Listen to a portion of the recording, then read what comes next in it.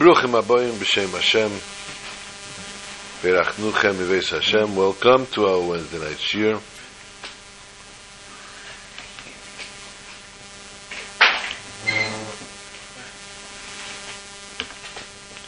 This week we have the pleasure of reading Parshat Ki Sisa,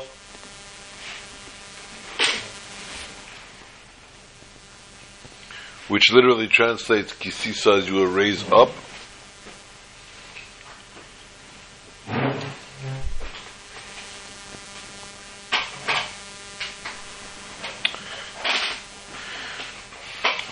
Friday, Shabbos, is Purim Cotton, Shushan Purim Cotton. The really good news is we don't make a Tainus Esther Cotton, so we don't have to fast tomorrow at all, not even cotton.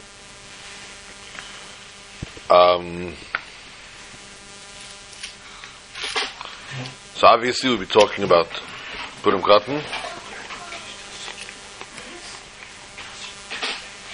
Mitzvah Shem Adar Aleph. And of course Parshat Ki Sisa.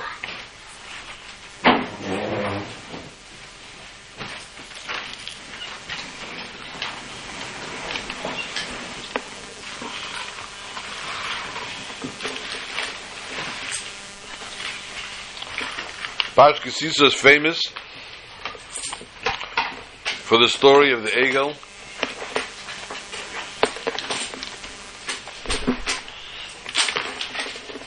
As we know, Ein Mukdam Ucher B'Teira. Teira is not written chronologically, and therefore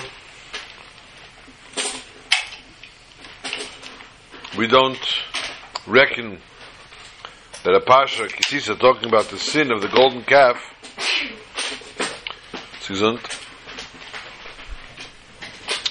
which happened immediately after Matan Torah, technically should have been written back in Parshas Yisrael.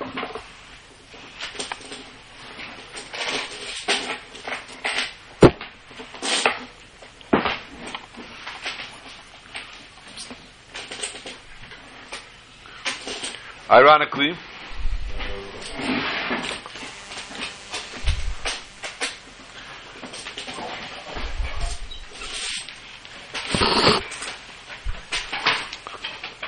although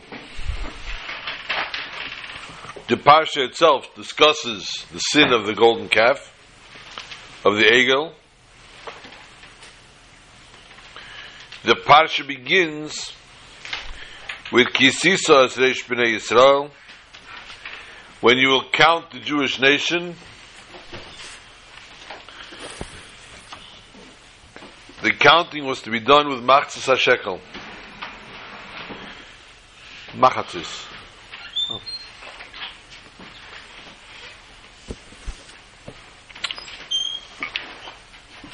Hashem tells Moshe, Zeh Yitnu, and as we know, the word Zeh is only used when referenced to something that's pointed with a finger.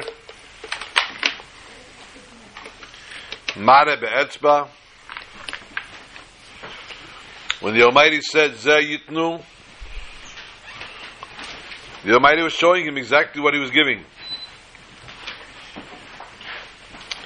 Machzis HaShekel, Esrim Geira HaShekel, 20 Geira of the shekel, but Machzis HaShekel Trumal Hashem. The shekel valued at 20 Geira. However, the shekel was not given in completion, but rather Machzis HaShekel, only half the shekel.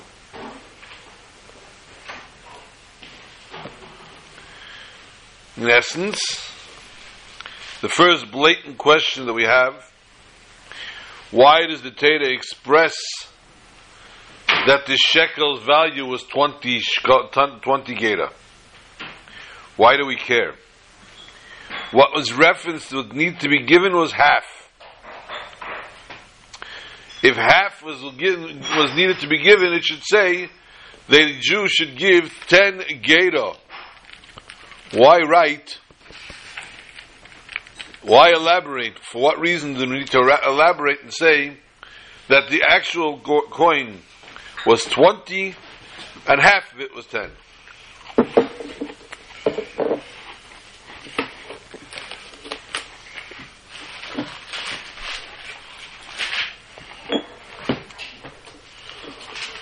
In essence, though, this is a lesson in our service to God.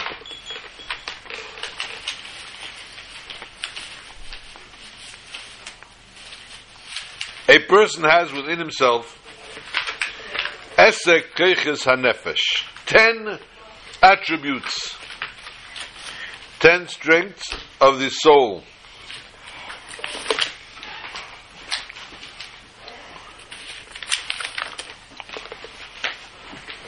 Oh, by the way, we'd like to just shout out to those that have experienced the ice storms, those that are about to experience the ice storms. May God bless everyone to stay safe.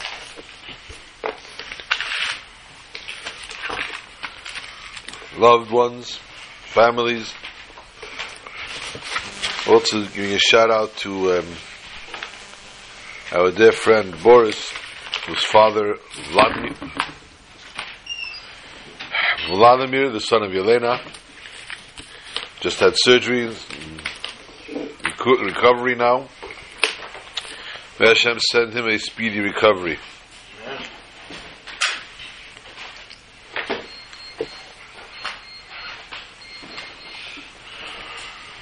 So if you've been enjoying the snow, good for you. If you're here in our tri-state area, have we got some snow for you? We can send you some. Yeah, it's saying nothing here.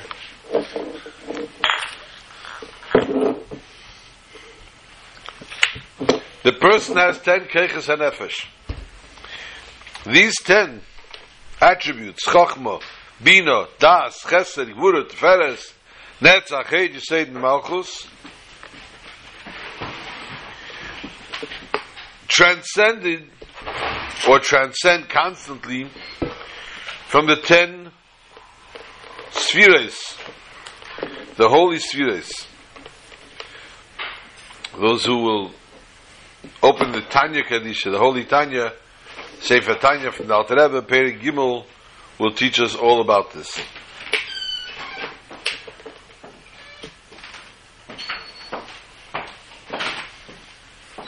Our case as well. A person could perhaps think,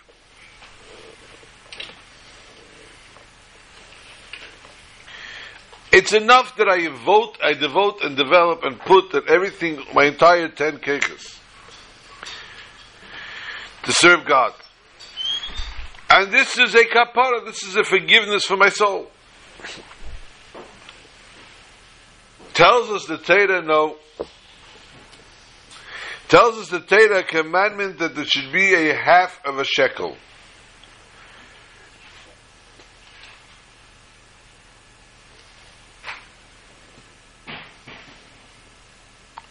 Even after we devote and we dedicate our 10 Keiches HaNefesh, the Eser Geira to the Almighty,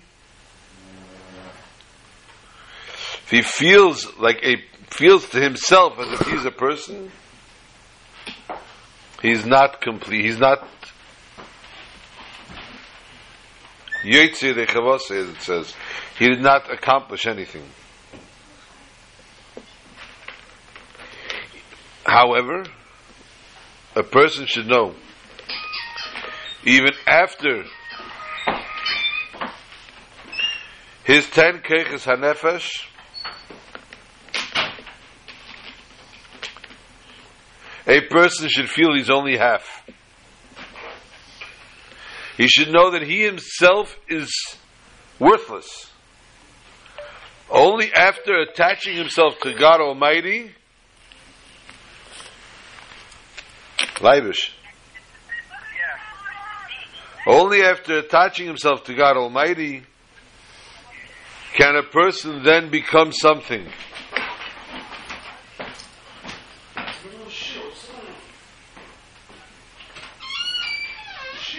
And that becomes Esrim Gero. The 10 spheres of God, the 10 spheres of the person, that is considered the Shekel HaSholim. And that is therefore L'chaper Nafshay. That is ultimately what will give the person kapara.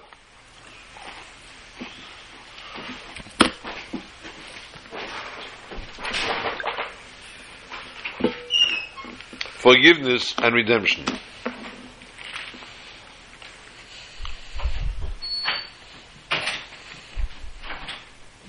The pasuk continues, and the Torah tells us, "V'nasanu ish keifer nafshei Hashem," and each person should give a keifer nafshei to God. Zeh yitnu, as we said, the Almighty shows Moshe clearly with his finger.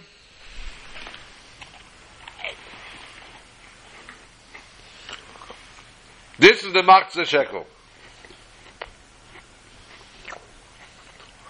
Rashi tells us,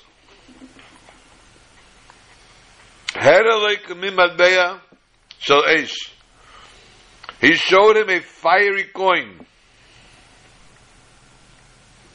Umishkola, and the weight of this coin, Machzah Shekel, was that of a half a shekel. Ve'amaloi, and the Almighty said to him, to Moshe, Zeh yitnu. Kozeh, like this you should give. We know the question. What was so hard for Moshe Rabbeinu that the Almighty has to show him the coin?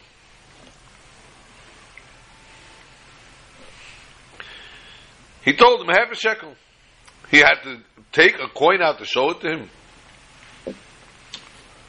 For those keeping score at home, the tractate Chulin, Mem Beis Amar Aleph, 42, side 1, in Tosfos, with the title Zois. Tosfos asks,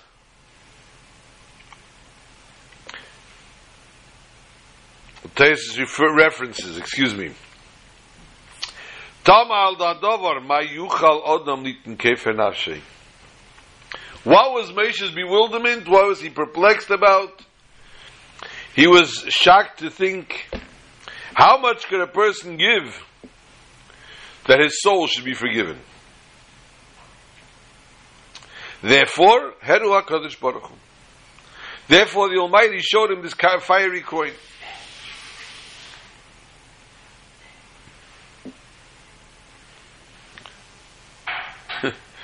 The question and the answers don't work. The question Moshe had was, how does a half a shekel forgive a sin? How did the Almighty answer? He showed him the coin.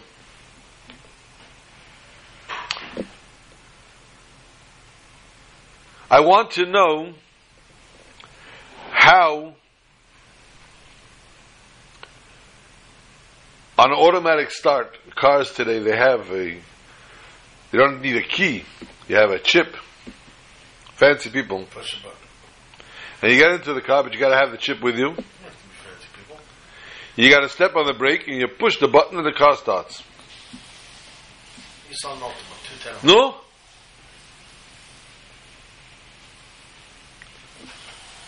Sits a person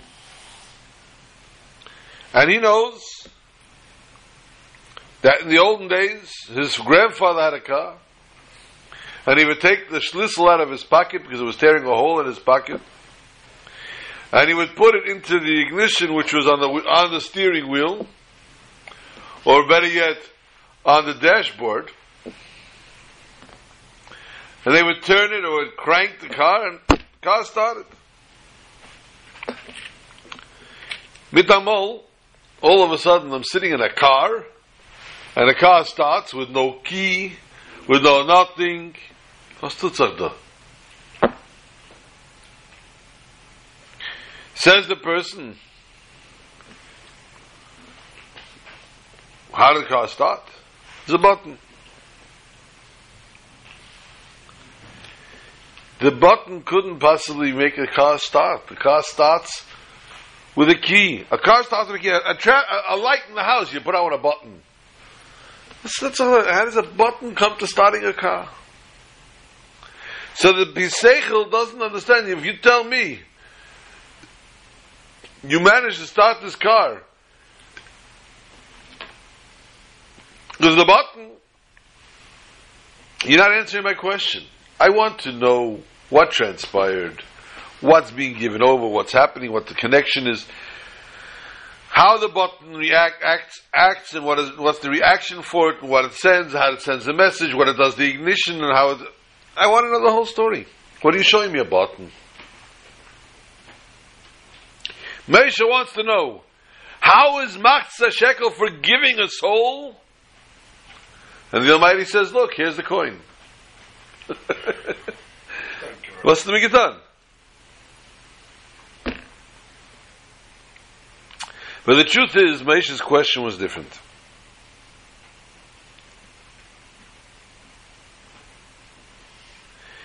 What was the forgiveness really? The Kefer Nafshe was forgiveness for the sin of the golden calf. Serving Rachmana litzlan idol worship. We know located that idol worship, person serves idol worship, they're chayiv kares. They're totally eradicated, Rachmana litzlan. They totally wipe themselves off. They cut themselves off. I'm sorry, I think not chayiv kares. They cut themselves off from the Eibishter, from the Almighty. How is it possible, therefore, that giving a coin can forgive for such a sin? Severing your connection to God. Therefore, the Almighty shows him the fiery coin, which weight was a half a shekel, that although on the outside it seems that the person doesn't really have a connection with God, each Jew has Eish, a pintel yid, a fire, a flame within him. And this is bound to God, in no matter what predicament the situation. Even when God forbid a Jew is serving Avodah Zarah, it doesn't sever him and it does not extinguish this flame. And therefore this fiery coin is forgiveness for this. This connection is not only with the actual soul itself, says the Almighty to Moshe, but rather a matbeya shel eish, a coin,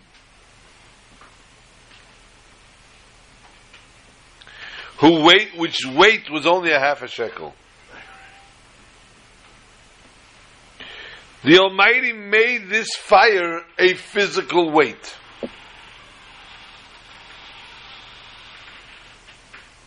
And since the person's soul, the person's service to God, you don't see what your mitzvah did. You don't see what your mitzvah accomplished. But it gives life to the Etzem HaNeshama. So too, a physical coin becomes a fiery coin. It becomes a inward connection with the Almighty, and therefore forgives on all sins. Let us jump a moment and look at this sin. What was Aaron thinking? Aaron HaKohen, the high priest, how could he possibly have thought that it was the right thing to do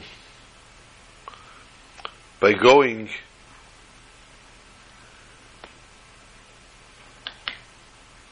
and making this whole egel.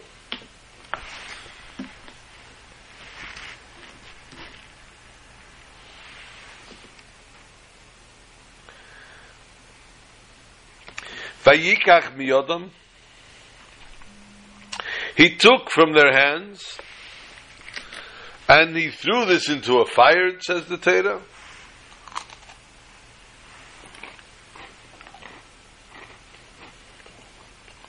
And from the fire emerged an egel.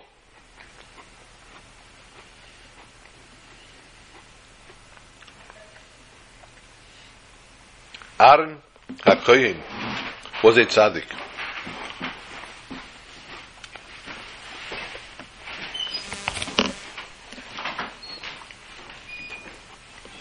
How could he have done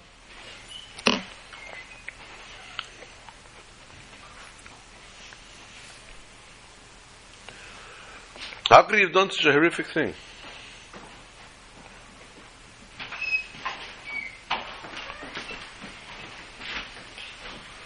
What was he thinking? What are you thinking?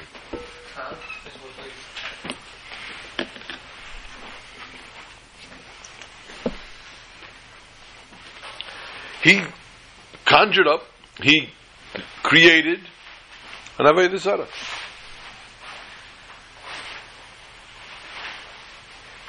Let us examine the dialogue.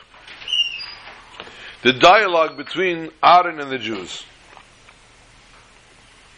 Aaron says to them, Pirku, Nizme Azov Ve'eviu Elai. Really, Aaron HaKohen, as we spoke many times, told the Jews to bring jewelry, to bring you gold. Now he realized, his intention of course was, when he tells the people bring gold, where is it coming from? The wife. He intended that the men should go home to the wives, ask the wife for their jewelry, bring their jewelry, and then he'd buy himself some time. Little did he realize what he was doing. His plan was amazing. Why was it amazing?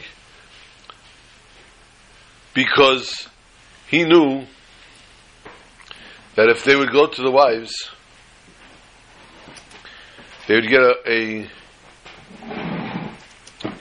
rolling pin in the head of alcohols. The wives would tell them, "You're getting my jewelry for what?" Not happening, mister. So therefore, he figured he'd buy time until this whole fight would break down and go down to it. Moshe would be back. What did the Jews do? They were overzealous. And they said, "Oh boy, we're not going to get from our wives. We're not going to get from our wives. We're going to give our own." And the Medrash tells us they tore out their nose rings. They tore out their own jewelry.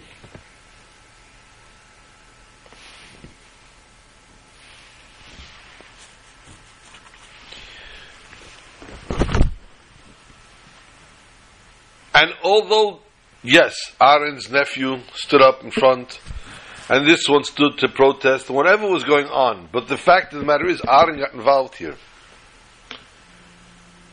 But Aaron said to go bring the gold, and he did not tell them, he did not take it from them. So Aaron, in essence, did not really express an interest in doing this. And therefore he did not purchase the gold, he did not become the owner of the gold. Because a person cannot take ownership of something against their will. And therefore the gold remained the Jews. Hence,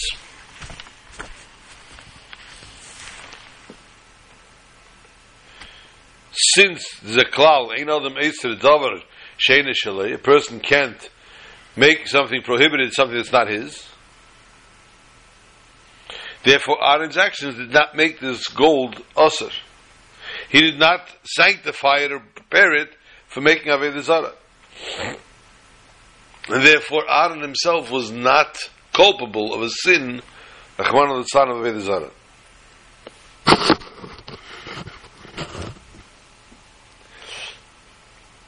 In spite of the fact that the din is that if a person shows in any which way, form, or fashion that he's comfortable with this,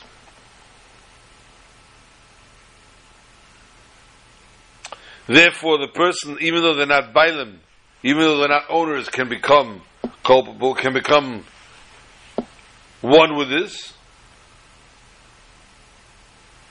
That's only if the person has in mind to actually do something wrong. But here it was definitely not Aaron's intention. And he said to them, we're going to make Chag LaHashem. They're going to serve the Eibishter tomorrow.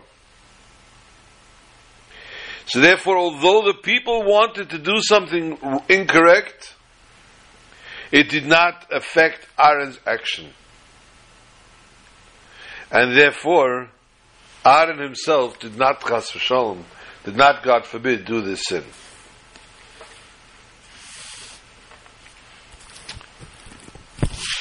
How powerful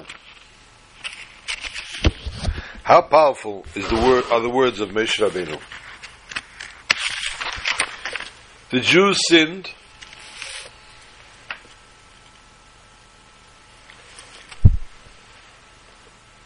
The Jews bring a golden calf only a short time after hearing the 10 Commandments.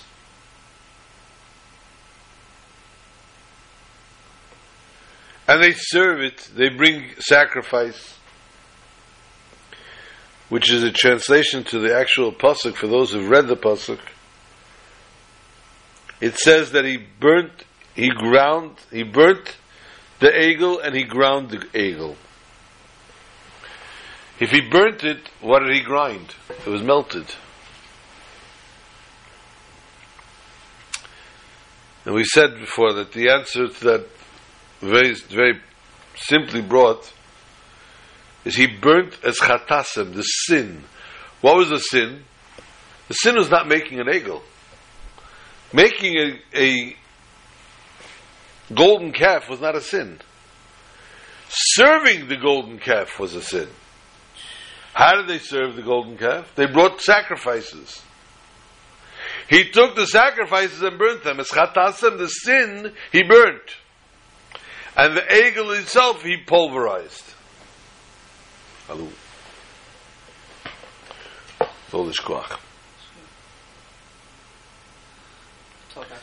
Turns the Almighty and says, your people have totally disrespected, desecrated all that's holy. Forget it. I'm going to destroy this nation and we'll make a new nation out of you.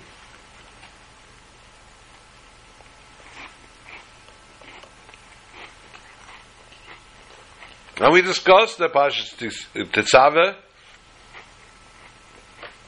There's no mention of Moshe's name. As Moshe says, Va'ato im tisa chatosom,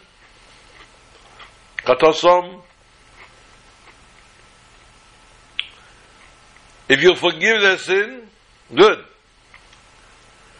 Vim ayin, if not, mecheini no mesifrecha asher kasafta. Erase my name.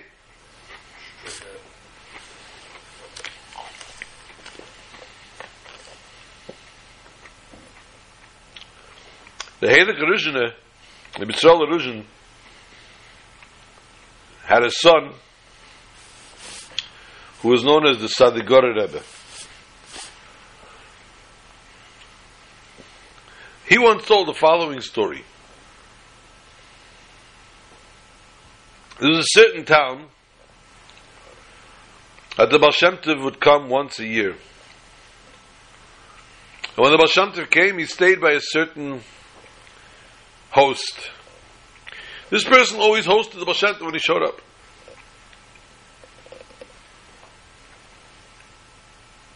One Friday, on a random Friday, the Baal Shem Tov arrived in the town. Wow, nobody expected him.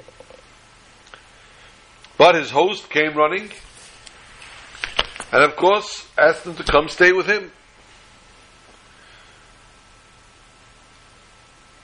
But strangely, the Baal Shem Tov declined. I will stay in shul. That night everybody came to Kabbalah Shabbos. After Kabbalah Shabbos, the Baal Shem Tov asked everyone to stay in shul and to start to say Tehillim. And Tehillim was said. And Tehillim was said no more. Around midnight, the Baal Shem Tov said, okay, everybody go home and make Kiddush. And after your meals, come back to shul. And everybody came back to shul, and again, throughout the night, they said Tehillim.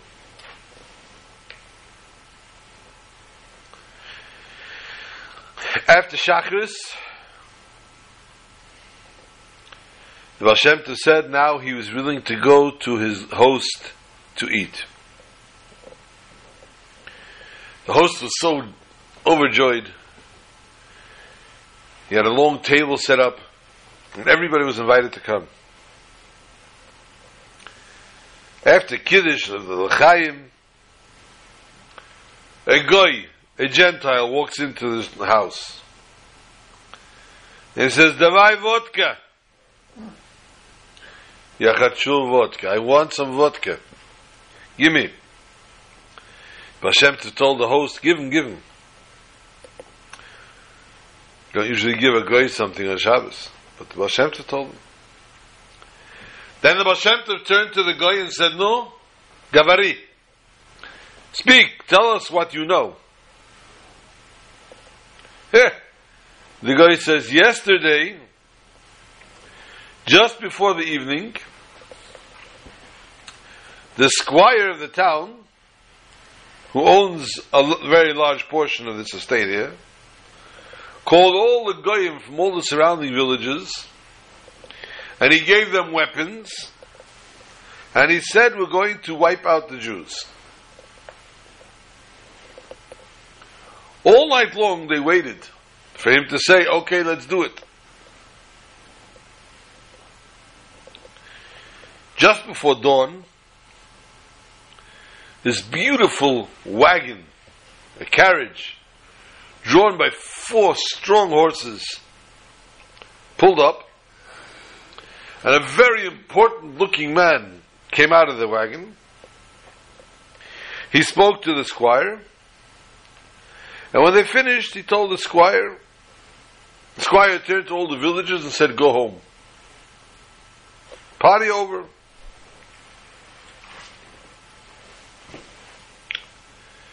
The Baal Shem Tov now spoke. And he said the following. This Paretz, this squire, is very wealthy. Because he's so wealthy, although he gathers his grain every season,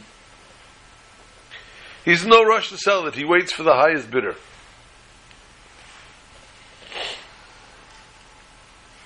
Sometimes, therefore, he has harvest from a few years piled up before he actually gets the proper bidder. Unfortunately, in his last holding out,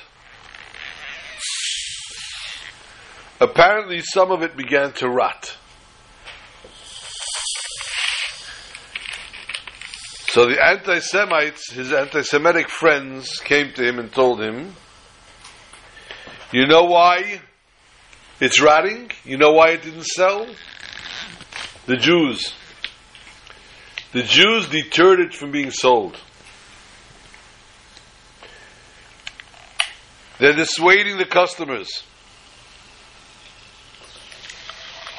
Well, the squire got very angry about this, needless to say, therefore decided to take his vengeance, wreak vengeance on the Jews and destroy the town.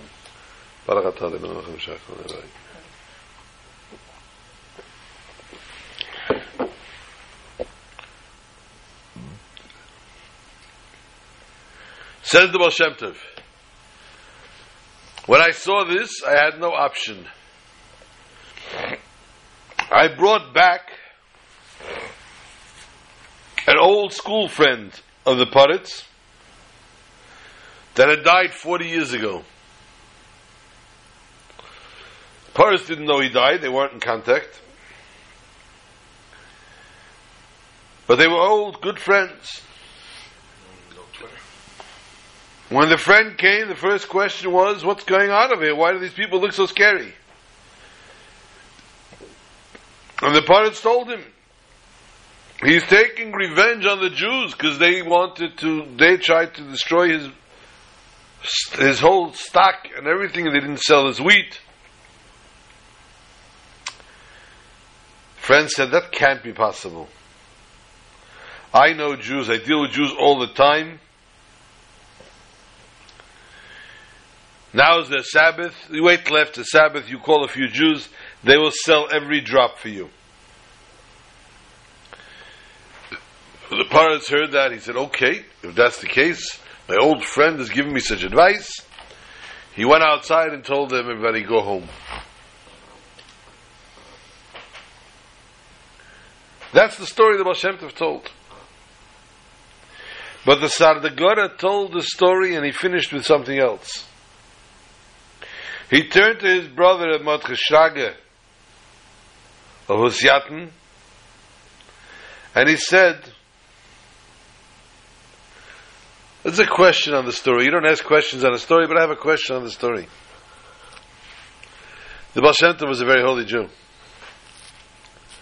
Why did the Baal Shem Tov need to travel to this town to perform this miracle? The Baal Shem Tov could have done it from home. Could have performed the same miracle from his house.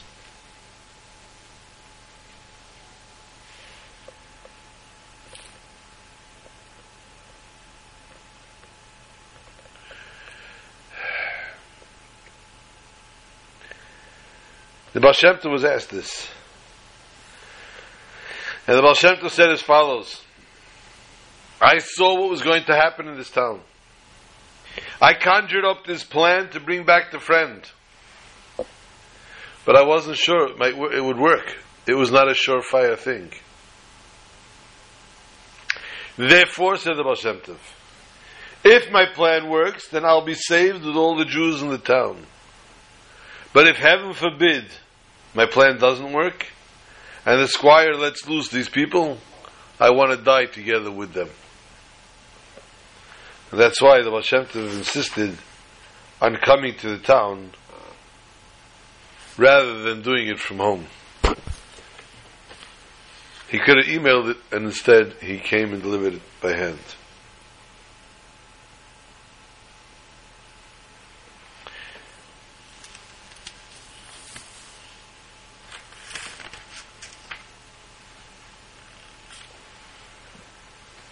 The Torah tells us that Moshe Rabbeinu, our teacher, our master, receives the luchos, and he comes down because the Almighty sends him down to see what's going on with the Jewish nation. Vayashlich miyodav es haluchos, vayishabereisam tachas hahor. He immediately discards, he throws the luchos, and they break at the bottom of the mountain.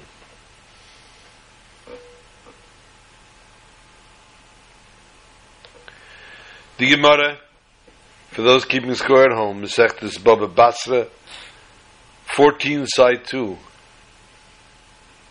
And you'll find this as well in Menachos 99 at the end of the first side.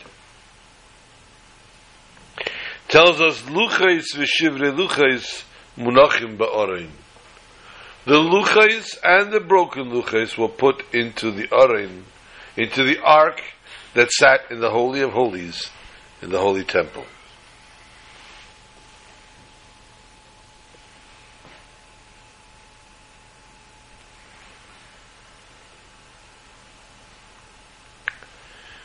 What does that have to do with us? When we learn Torah, we need to have these two things: the luchos and the broken luchos. They're opposites. On one hand, the person needs to be a concept of luchos, of tablets. Just like the luchos had the letters engraved in them, and you couldn't separate, you couldn't take the letters off. So too a person needs to understand and to grasp with his mind, with his intellect, the words of Torah. Until so much so that his seichel and the Torah should be one mamish. And when a person believes, aside from what it says in the Torah, and he's a separate entity, he's not fulfilling his obligation of learning. Only when a person understands it with his seichel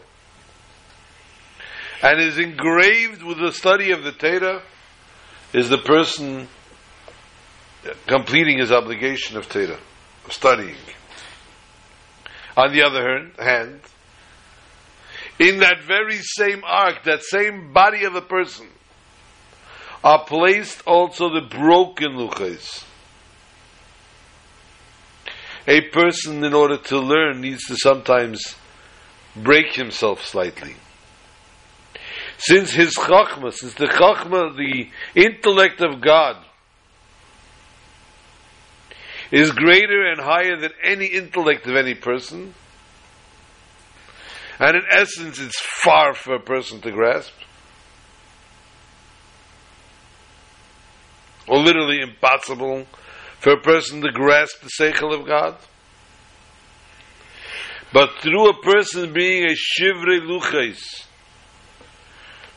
self-nullification to the chachma of the Almighty, this helps the person to elevate his seichel to a higher level, and thereby being capable to understand the truth of Torah. And that's why we finish on Shmoneh Esrei 3 times a day, and we say Elokai Nitzeh v'nafshi ke'ofor lakol tihiyeh. My soul should be like dust. And after that we say Psach libi b'sedasecha. Open my heart with your Torah. Emunah, blind faith, is the greatest attribute of a Jew.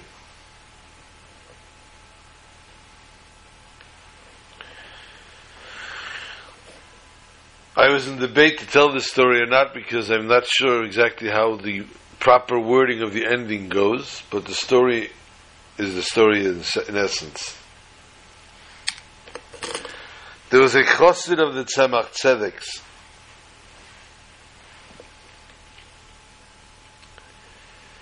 that made money with ironwork. In the olden days you did iron, you did everything in iron. You made weapons, you made swords, you made pots and pans. He was petitioned by the Russian government to make 100 tons of pots.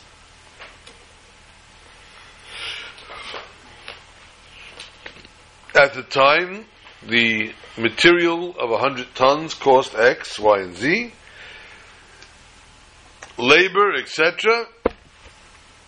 He set up the bill, the invoice, and they gave him the money in advance for the 100 tons.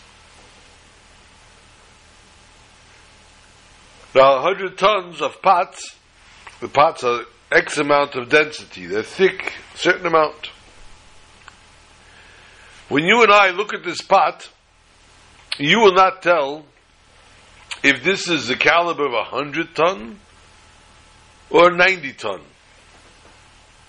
The naked eye cannot determine that. A scale will tell it to you, and the expert maybe. So what do you do in this business? You're giving a petition for 100 tons, 100,000 tons. You prepare, you take the money for 100,000, you only buy 90,000. You make 90,000 tons, the same amount of pots, slightly thinner, and you make yourself 100,000 tons profit. This works beautifully until someone snitches. Until a collaborator is going to come along and tell the government this is what you did. Tell the IRS. No, Helv the Rebbe, this poor chassid had just that. An informer went and told that this is what happened. Immediately he was arrested and a trial date was set. He was let out on bail, whatever it was, and immediately ran to the Tzemach Tzedek, the third Chabad Rebbe. Upon his arrival in Lubavitch, he came to the Tzemach Tzedek and he saw the waiting room was full, and he was informed that the Tzemach Tzedek is not seeing people now. It could mean that in an hour he will, it could mean in a day he will, it could mean in a week he will. It was unpredictable. But he had a dilemma that could not wait. In the waiting room was sitting many people, was also a little boy, a 7-year-old boy. Shmuel, the youngest son of the Tzemach Tzedek, was running around in the room. But he did a little more than just running around. He went from one person to the next and asked them, "What's your problem?" Collecting stories. Some people, you look at the little boy, and give him a pat on the head. Nah, I just want to see the Rebbe. One guy said, "I need a bracha, I'm making a wedding." "How much do you need?" 100 ruble.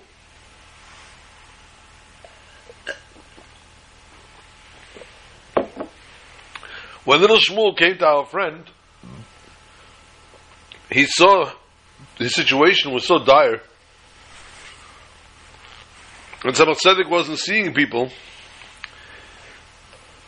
He thought perhaps if he tells the little boy who looked intelligent his dilemma, maybe the little boy run to his father and say, Father, you must see this guy.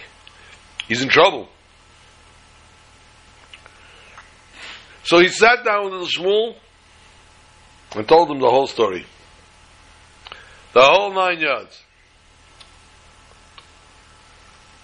Little Shmuel left the room, went into what looked like Tzemach Tzedek's room, and a short while later came out, ran over to this chassid, and said, "Listen, you see the guy over there saying Tillim?" "Yeah." "He needs to make a wedding. He needs 100 ruble. Give him the 100 ruble, and you'll be okay." The chassid was so happy. He was so happy. The Rebbe sent out a message, obviously, that if I give this fellow this tzedakah, I'll be saved miraculously. And so, he didn't even hire a lawyer.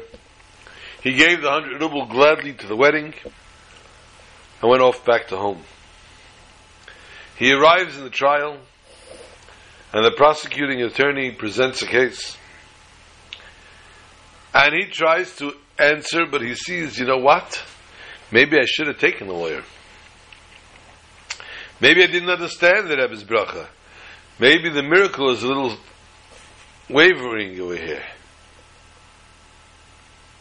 Well, the judge looks at the papers and looks at the people, and looks at the papers and looks at the people, looks at the papers, and finally the judge takes off his glasses and says, listen, the man is being accused of stealing 100,000 tons, whatever it is, 1,000 of metal from the government. How do you know it's true? 10,000 tons. He was supposed to make 100,000 tons, he only made 90,000 tons. How do we know? The prosecutor got flustered and said, they told me. Judge says, listen, I'm very honest. I can't deal with wishy-washy cases like this. I need facts. I want every pot brought here to my court, and we're going to weigh it. And we'll see. Both the prosecutor and the chassid went crazy.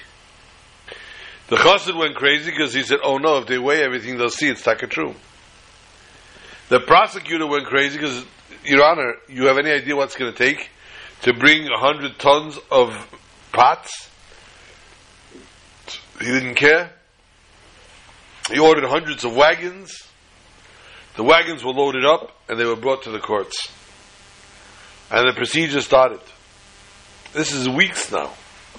Weeks till they got the wagons, weeks till they transported it to the court, weeks of weighing and keeping the calculations. And finally the day of reckoning comes. And the judge looks at the paperwork and looks at the things and looks at it again. The prosecutor looks again at the chassid. And this is back and this is forth and back. And finally, the judge says to the chassid, you lied. You lied to the government. You were petitioned to do something for 100,000 tons. After weighing and adding everything up, you have 120,000 tons. You're a true patriot. You're a patriot. We're very proud of you. Take your pots, or give it to the government, and go gizn to hate. You're a free man. A miracle. Open miracle. Immediately the chassid ran straight back to the Tzemach Tzedek. This time he was allowed an audience. And as he entered the Tzemach Tzedek's office, he bursts out crying and says to the Rebbe, thank you, thank you, thank you. Tzemach Tzedek said, for what? He said, what do you mean for what? You saved my life, you caused this miracle. He stood up, Tzemach Tzedek, what miracle? And he says, you told Shmulik to tell me to give 100 ruble to the chasana and everything would be okay. Tzemach Tzedek starts to laugh. He says, Shmulik, my son? He says, yes. Call Shmulik in here. And they bring little Shmulik into the Tzemach Tzedek. And Tzemach Tzedek says, I ever told you such a thing? He says, no. So where do you come off to do this? And Shmulik said, I'll tell you the truth. I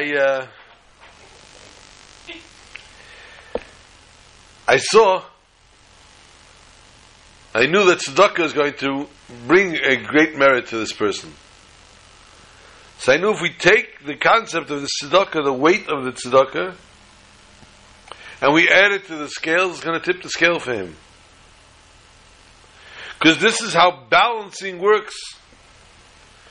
The mitzvahs balance out in such a way. Our deeds balance out our actions, and they keep everything in check. So I figured that the extra weight from the mitzvah will weigh down the pots, and even if they want to weigh the scale, he'll be fine. The Ramah says in Shulchan Aruch Orach Chaim, towards the end of Shulchan Aruch, Yesh Eimrim, says the Ramah, are those of the opinion Shechayiv Laharbeis b'Mishteh v'Simcha b'Yudalet Sheba'od Rishon. There are those of the opinion that one is obligated to add in this Mishteh, in drink and joy, on the 14th day of the first Adar. Says the Ramah v'Eineg in Cain, we don't have that custom. Mikol Mokim, still and all. Yarbek Tzas Besuda, add a little bit. K'dei Lotze Sidei HaMachmirim, in order to be fulfilling our obligation as far as the stringent ones say. V'teiv leiv Mishteh Tamid, and this is how he finishes off. It is good, the heart is good, constantly celebrating. Always drunk. According to the words of the Taz explains on the spot,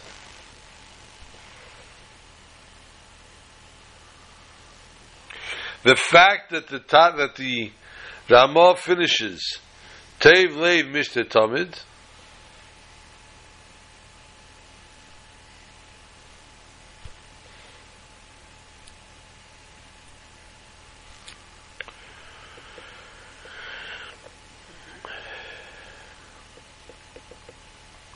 his idea, his intention is that it's not really only enough sheyarbek tzas besuda, should be a little bit, like it says, but rather we have to add a lot in the suda of Purim Katan and in the simcha of Purim Katan. It should be similar to the simcha of Purim Gadol. We have to understand, though, that if the outcome of the Ramah is that we need to add simcha, like Purim Gadol, why doesn't he write it clearly? Why does he hint it with Teiv Leiv Mishteh Tamid? So we could perhaps say that this is what's fitting in here to the novelty of Purim Katan. That the simcha on this day is not mixed in an extra mitzvah like other holidays, which the simcha comes in an extra, an additional mitzvah. Even Purim Gadol has a simcha of Ad L'Yada, till you don't know the difference between Aron Haman, Baruch Mordechai. But in the end, you're busy. Kriyas HaMegillah, Mishtach, Monos, there's mitzvahs that happen on Purim Gadol you have to take care of. A person does not have time to just plain simply have simcha. Vashenkin Purim Katan, the person just has nothing else to do but be pure simcha. And therefore we understand now. This is the reason that Ramah does not write clearly that his maskana, his outcome is that one must add in simcha on Purim Katan, but rather in a hint. And he says,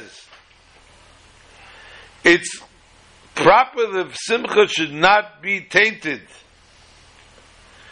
A person should not feel I have an obligation and that's why I'm being besimcha, but the simcha should be pure, unadulterated simcha. It should come automatic from the etzem of his neshama. And the simcha like this, that should be of a level and a preparation to the completion of what it says in Tehillim. Oz yemale schek pinu, then the laughter will fulfill our mouths. B'meheda v'yameinu omein, and we should merit to fulfill true simcha and the ultimate simcha on this very Purim Katan. Even before that, as tomorrow afternoon already by Mincha we will not be saying Tachnun because it's Erev Yom Kippur, Erev Purim Katan. Not like you would saying on Megillas Esther, we would have to say Slichos, but rather we'd go from that simcha to the true simcha Amitus Vashlema, with Mashiach Tzidkenu, Shabbat Shalom, and Purim Cotton Sameach, Simcha Amitis.